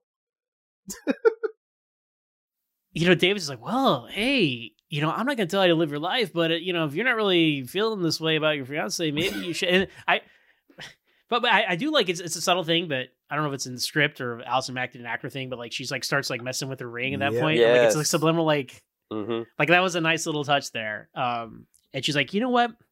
I shouldn't be here. I'm like, no. Yeah. It took you 6 episodes to figure out. Yeah. You need to not be interacting with this guy on this deep, intimate level that you've been interacting with him with for the last few weeks, months, whatever. And she's like, yeah, I just need to not be around you for a while. I'm like, you know what? That is the right decision. Correct. Yes. So maybe the show does have good relationship advice sometimes. So that is where we leave them for now. Shadow Guy, as Clark says, he's talking to Martian Manhunter for his wrap up. Shadow Guy confessed to all the killings. Yeah. Which is, you know, he's an egomaniac, right? Obviously, he would have taken credit for everything, and that throws everybody off the scent of Davis. And then I really like how John Jones, he calls Clark out for being sloppy. Yeah. Right? Yeah. I mean, and he sits there and makes a point of it. It's like somebody's going to be watching, you know, no matter where you are, because they're looking for hope. They're, you know, this is a town that's this big and they've needed this for so long. And then obviously you see Jimmy coming in and he's like, I'm going to find this guy. I'm going to make it my mission to find out who he is, what's he about, and I'm going to prove that this man can do no wrong. And Clark's like, deal with this now. And that sets up a perfect lead into the next episode. It's more of a Henry James Olsen centered episode. But some of the stuff Martian Manhunter says to him, he's like, I'm running interference constantly. He's like, you got to better hide your face unless you plan to wear a mask. And Clark's like, are you serious? You joking? I'm like, dude, really? You're going to joke about that now? Maybe you should wear some glasses. Yep. You know, like that's the thing. Like that's the one missing element of all this, like the blur, whatever, fine, right? But if Tom Welling as Clark Kent as working at the Daily Planet was wearing glasses, I could at least be like, oh, okay, once he moved to Metropolis, he wore some glasses. But even now, there's no way when Superman shows up. I was just waiting for the scene. Obviously, we never got it because Tom never wore the suit. But like, you need a scene in the finale where Martian Manhunter, who we find out shapeshifts later on, that hasn't really been established other than his human form, but he can shapeshift. And like, let's have the scene where he shows up and they're on a stage together. Like, isn't it funny how we look alike? You know? Yeah. Right. And then like he goes around the corner and he turns into, you know, Clark or whatever. Right. Clark turns into Martian Manhunter and flies off. That's what you needed. Anyway, I like all this. Oh, line he says, you're not in Smallville anymore. And excellent job, Phil Morris. That's a line that will be so eye rolling. Like if it was said differently, you know, like it feels like such a Smallville, you know, you're not in Smallville anymore. Right. But like, he just kind of throws it into this other, like he's listing off all these things and kind of sneaks in there. I'm like, okay, that applies here. Very good. So anyway, great stuff. And then Martian Manhunter meets Henry James Olsen, as you said. And he goes into like smarmy cop mode. Yep. Because he's like, well, I certainly hope there is a savior out there. We could use the help. I really like that. I was like, we need more of this character in this show. Well, because it's not like Phil Morris can't play that type of character, right? Jackie Childs, that's who. Oh, he was tapping into that. He was. You could hear it in his voice. And I mean, that's the one thing. I mean, who said like use the help? Exactly. It's like, who told you to put the bomb on? Huh? Exactly. I didn't tell you to put the bomb on. Did you? Did somebody tell you to put the bomb on? I was like, they're real. I was having.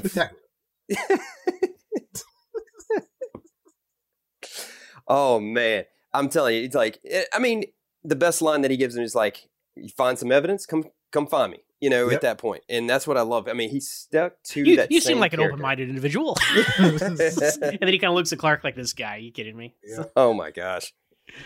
Oh man, I love that. So I mean, of all the spinoffs, we talk about all these spinoff shows, I would have loved like a John Jones detective show, right? Yeah. Just I don't know, like they had so many plans for like a Supergirl or Green Arrow or even Aquaman, right? And you could have like we look back at Smallville, like you could have the Arrowverse then, just you know, 10 years earlier. But I guess it all worked out. Smallvilleverse.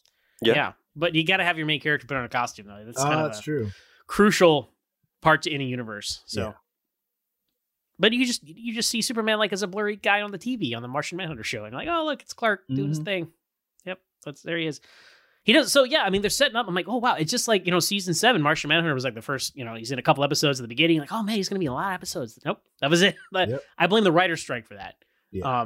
Even season 6, like Martian Manhunter played a much smaller role, as I discovered watching the show for the podcast. Like much smaller role in this show than we thought. Yes. And he's such a great actor. And I hate that you only get little bits here and there. But at least you got 3 good scenes with him here that were straight to the point. He added more to the story, and he left it better than before he arrived. Yeah. Absolutely. And this is like him being a mentor, like in a good way. Right. Not in a condescending way or whatever. Like he'd be like, get off the farm, man. What are you doing? But it's like, hey, you're doing this, but maybe consider this or that. Watch out for yourself. And that does like having him run interference for all these Guardian Angel reports is a smart kind of thing. You can always write that off as that's what's going on behind the scenes. So, but great stuff. And it kind of establishes like what's going on. And he does show up again in season 8. So it's not like he disappears or anything, but I would have liked even more of him in the show, of course. So then we get to Shadow Thief. He's got some kryptonite handcuffs on, I guess, power dampening. Yeah. That was kind of odd. Keep talking higher until we figure it out. I don't know what it is, but so Tess has a second female assistant. I had thought so. There was Kat in the first couple episodes. She was in Odyssey and Plastique. Catch this cat. What, Bolt? Is that the name of it? Yeah. Okay, that's what it is. Lance and I just quote movie trailers to each other, Jason. That's what we do. So I've captured this cat. Bolt. That trailer was in front of every movie. Like I don't know, 2007 or whatever. Something like that. Yeah. John Travolta. Oh gosh, I remember that.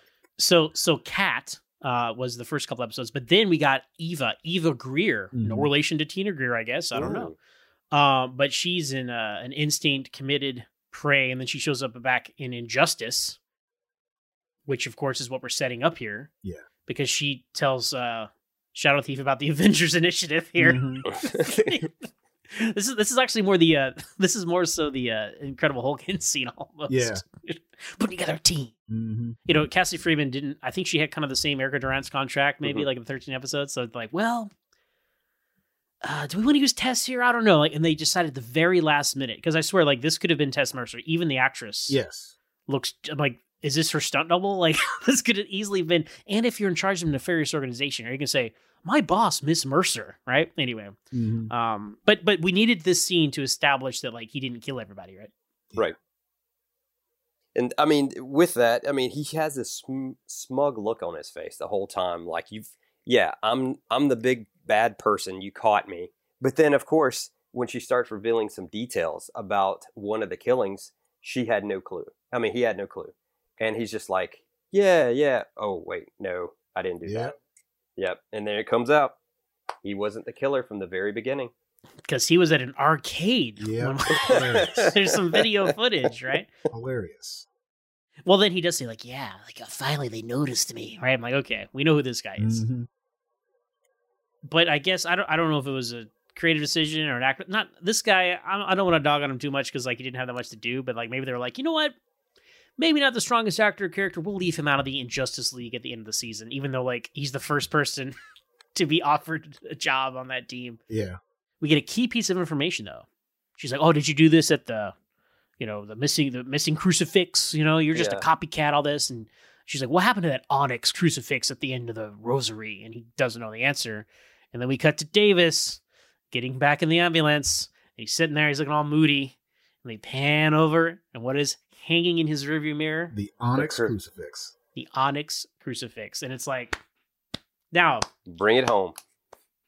Did we need that? Absolutely not. But just I felt, but everything was so like they make you question everything in the episode. I do feel like they actually did need that to kind of like say, yes, he's the killer. He did all these things. I know we added some questions, some doubts, everything, but yeah, he's the guy.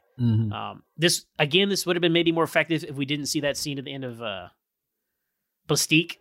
Yeah, where he's turning back into a human, with those bony eyelids that they mentioned in this episode. But no, that's just a really well done reveal there. So there's some days I would say they're spoon feeding audience, but this I'm like, no, I think they really need to kind of clean up what was going on here, and I think that was a really strong ending to the episode because you don't think you're going back to Davis, right? You think it's going to be an X-Files ending with like putting together a team. Right, and then we get that whole, and then it's so interesting. Like he hangs that from his rearview mirror, like he has some kind of guilt, forgiveness thing. You don't know, but it's interesting. It adds depth to what's going on. So I thought that was a really strong way to end the episode. The one thing is that they announced Davis was the killer, and his DNA was under the fingernails of one of the victims. But I mean, right there, he confessed it to Chloe. Here's Chloe had that other explanation. She was like, well, maybe somebody brushed up against you. You're trying to save people. But it's right here. He's saying, I did it. And at the moment, she should have stayed well and clear away. But no, she's still drawn to that bad boy type. I can fix him. You know, he's not out of reach for me. I've dealt with Clark. I can deal with this. She needed a project, that she could fix. I can fix him. Yeah.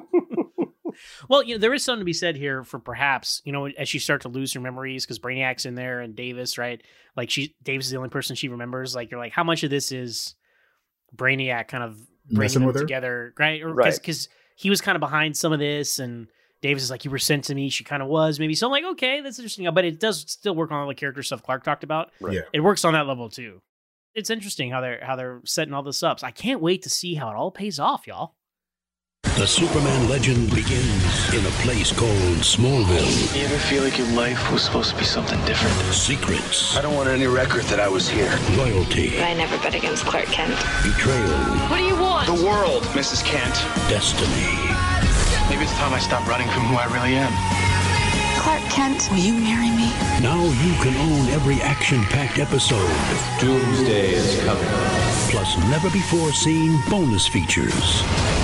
Smallville, own Season 8 on Blu-ray and DVD. Judy was boring. Hello. Then Judy discovered ChumbaCasino.com. It's my little escape. Now Judy's the life of the party. Oh, baby, mama's bringing home the bacon. Whoa, take it easy, Judy. The Chumba life is for everybody. So go to ChumbaCasino.com and play over 100 casino-style games. Join today and play for free for your chance to redeem some serious prizes. ChumbaCasino.com. No purchase necessary. Void where prohibited by law. 18 plus terms and conditions apply. See website for details. Prey got a 7.8 out of 10 on IMDb. And Neil Bailey from the Superman homepage gave it a 4.5 out of 5. What? I understand why, though. You're giving him the Superman stuff he wants to see. This is. I'm just shocked. Here. I'm just shocked because I don't think he's given anything higher than a 2 in what it seems like is years. He hated the last few episodes, but he really liked the season premiere. So okay. This is what he said, quote, all in all, this was a lot of fun. There wasn't a monster epic fight or any great action piece, but it kept me pretty darn entertained, which is all I asked for. I'm going to go 4.5 out of 5. So okay. He's really kind of ping pong balling around because, after a couple of ones and stuff, I get it. I understand what he's looking for in these shows. This episode certainly provided that to him. Okay. But on the letter grade scale, Jason, we'll start with you. What would you give Prey? I'm going to give it a B. Wait, is that right? That's for you to decide. Okay, yeah, I'm going to give it a B. I kind of agree. I was like, it gives you all of the, it gives you the Superman element, jumping a tall building at once. You're getting a villain that's building up to something. You're getting the suspense. Everything's coming together. For me, I felt it was a solid episode. It's not my absolute favorite, but I would say it's at the second tier. So I feel strong by saying a B. All right, what about you, Lance? Okay, I'm gonna give it a B+. I don't think it's not quite at an A yet, but it's a really solid episode, right? It's like if they would have given me just like a little bit more of the triangle, I guess, or a little bit more in deep with the triangle stuff that they're establishing here, a little bit more of the Clark kind of realizing that he's doing the right thing, but probably going his process is a little off. A little bit more Martian Manhunter. Give me a little bit more of that type of stuff. It probably would push it over the top for me to an A, but it's a B+ for me. You're sitting at your desk with a police scanner? I'm like, what are you doing, man? Even Peter Parker doesn't have that set up at the Daily Bugle, man. He's in his apartment. But anyway, I'm going to give it an A. Okay. Oh, because this is one of the best episodes of season 8, and this is the one that kind of conferred with me. You know what? Smallville's back, even though all my favorite characters and actors are gone. The show's still good. Yeah, no, I think this is a really smart episode. I think, just especially the conflict between Clark and Chloe was so good to see that it wasn't just some contrived relationship stuff with them. Yeah. And Clark being very assertive, that whole sequence at the beginning with him doing the super saves, Martian Manhunter being a part of it, even without powers, he's a great supporting character. And I just think it really all came together for me. This is definitely one of my favorite episodes of the season for sure. Mm-hmm. And shows you the potential now that they're in the Metropolis years. So it's going to be an A for me, a B+ for Lance, and a B for Jason. Let's go to the tally board. We have a +1 for amnesia count because Davis didn't remember what happened to him at the Ace of Clubs.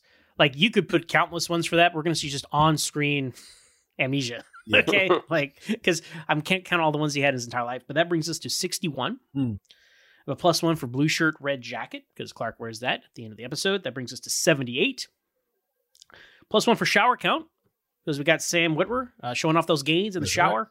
Right. That's going to bring us to 22. And we have a hospital visit. As we discussed, I left them to the end because I wasn't sure if we were going to go for it or not, but you guys convinced me. Because Davis kind of did some medical things about himself at the hospital. We're going to count that as a hospital visit, which brings us to Jason. How many hospital visits do you think we had, Jason? I'm going to go with 212. Okay, well, it's always good to guess big when you're asking that at Smallville, but it's actually 120. Oh, just a little off. I mean, we might get to 212 in the next 3 seasons. Well, we might get there. So if we did what Lance wanted to do and counted every time that Davis went to work, I think we definitely get there. But there we go. So hey, Bechdel test. Yeah, I didn't see it in this one. I don't think. Well,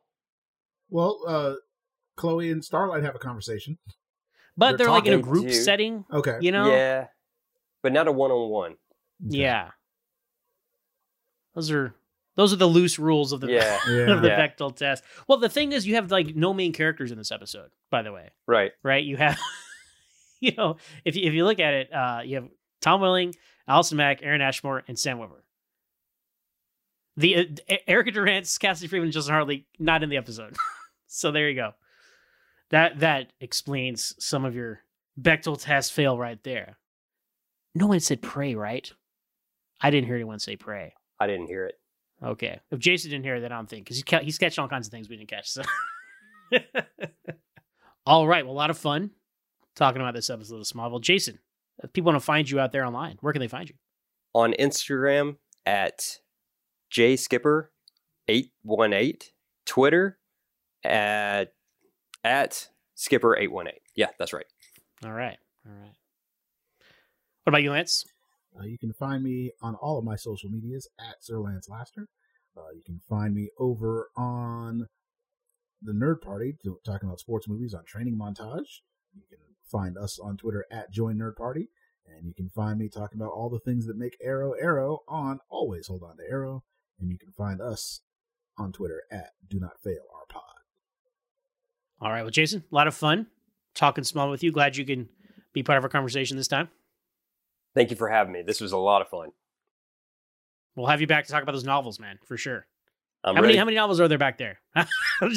What do I have ahead of me? Okay, so I see some of them have 10 that are already listed, and it's 1, 2, 3, 17, I think. Okay, because there's some kid novels. I know, like young adult versions, And some of them are smaller and thinner, and then you got some that are the storyline's a little bit more in depth. All right, I'm looking forward to digging into those. When the show's over. Yeah, we'll talk about those between the show and before the Smallville animated series that is no doubt coming soon. Yes, I can't wait. We'll see. By the way, I have that same cereal box from Man of Steel or BVS. Okay. Did you see? Oh, shoot. What? I don't know if you can see this. I'm going to step away for a second. Let me show you something else that they just put out. For all of you that cannot see this, Captain Crunch did a strong berry with Superman on the front, and then on the back side, they got Supergirl. Very nice. And they're red, yellow, and blue. Yes, and they do have the diamond shape of what the S would go in, which means hope on his planet. And now I just saw your No Flights, No Tights shirt. Very yes, good. Yes, thank you. I figured this was the perfect time, especially now that he's in the Metropolis years. Perfect. This was a good look for him. Yeah, I wore that when I met Tom the first time, and he was like, "Hey, you have a lot of kids with those shirts, man," because there was for St. Jude's giveaway. So he knows what they are, and that was cool. It's funny. I have a funny story about that. I don't think I've told on the podcast yet. I was waiting for an opportunity. This is the perfect time. My now wife was over at my place one time, and she needed to change shirts, and so I bought a lot of these. Mm-hmm. Some for myself, some to give away, which I've done. And I have like a specific one that I was just hanging there. I'm like, okay, I'm not wearing this one, And she comes out of my closet, has the shirt. I'm like, what are you doing? Put that back. That is not to be worn. She's like, what? I was like, just put it back. Okay. It was the gray one because I got some black ones. I got some gray ones. That's funny. Hey, last question for you. Do you keep the cereal in the cereal box or do you dump the cereal out? No. Thank you. So I keep it in the cereal box. I get so much crap from people from keeping cereal in these cereal boxes. I'm glad someone else does the same. The seal is not broken on these. So whenever I buy one, you always buy two. One to eat, one to show. Yeah. Excellent. There, you heard it here, folks. Double confirmation when you, because I have some cereal boxes. And Lance, do you give me crap about this? Do you tell me to dump them out? I don't even know. Are you on my side on this conversation? Yeah, I give you crap about other stuff, like your unopened DVDs that are on your shelf. Look, I got a lot to watch right now. All right. Now I got to go watch. What's that show from Letterkenny? That's it. So, I'm sorry, Family Opera starring Charles Dance was a TV movie from 1990. You're going to have to wait. True story. Bought that in 2004. Yep. Unopened. That's right. I've seen it before, though. Anyway, a lot of fun, everyone. Had a good time talking about Smallville and everything in between. Jason will definitely have to have you back, talk about those novels at some point. Not everyone. We got to spread the love around, but you own them all, so you've already got a leg up on any other potential guests. I wish there were audiobook versions of those. That way I could just listen to them, but and they'd be easier to acquire as well. That's true. Just, Go to Napster, right? That's still around, right? Mm-hmm. Napster? Not that I've seen lately. All right. Well, we'll be back next time talking identity. But until then, always hold on to Smallville.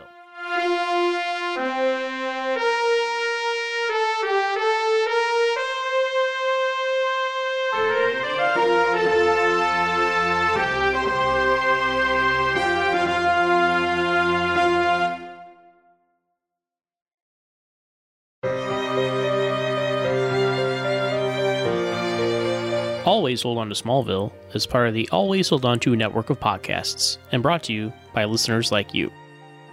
Chris Fuchs, Cavante Chillis, Darren Kirsch, Joey Dienberg, JJ Hodges, DJ DeWinna, Isaiah Goodridge, Forrest Yesness, Corey Moore, Nathan Rothatcher, Thomas Navin, Andrew Parker, Adam Sullins, Mark Idsfoppen, Patricia Carrillo, Michael Hartford, Jim Crawford, Megan Rich, Alex Ramsey, Rui Humphrey, Alex Hamilton, Matt Douglas, Nathan McKenzie, Jason Skipper, Steve Rogers, Atif Sheik, Molly Ficarella, John Curcio, Dylan D'Antonio, James Lee, Joe Michael, Jason Davis, Patrick Bravo, Jacob Stevenart, Dana Bias, Crystal Dudjian, Rob O'Connor, Tay Tay, Nick Rang Mendoza, Eddie Bissell, Jim Thomas, Nicholas Fansler, Clunk Kent, Stephanie Ronsley, John Long, Tom Gerke, Nicholas Coso, Jared Gibbs, Anthony Anderson, Jez McGelly, Keith Falls, James Hart, Anthony Desiato, Crystal Cross, Jake C., and Gammon12. Thank you so much to all these patrons. And you can become a patron by going to patreon.com/alwaysmallville with one S. Hope to see you there. Always Hold On to Smallville's theme music is by Lance Laster, and our podcast art is by Tom Gerke. You can follow us on Twitter at alwaysmallville with one S. You can find us on Facebook at Always Hold On to Smallville, and you can send us an email at alwaysmallville@gmail.com, once again with one S. Thanks for listening.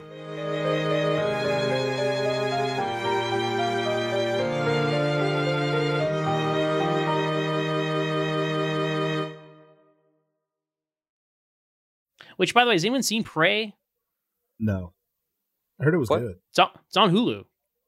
Oh, okay. The Predator prequel. So when I'm done watching Smallville, I'll watch that. Yeah, it's if you're watching Smallville on Hulu, you should watch Prey on Hulu. But anyway, I've heard it's really good. I haven't seen it yet. I haven't seen it yet. Probably by default. Well, I wouldn't say by default because Predator 2 is okay. But by default, definitely the third best Predator movie, I'm sure.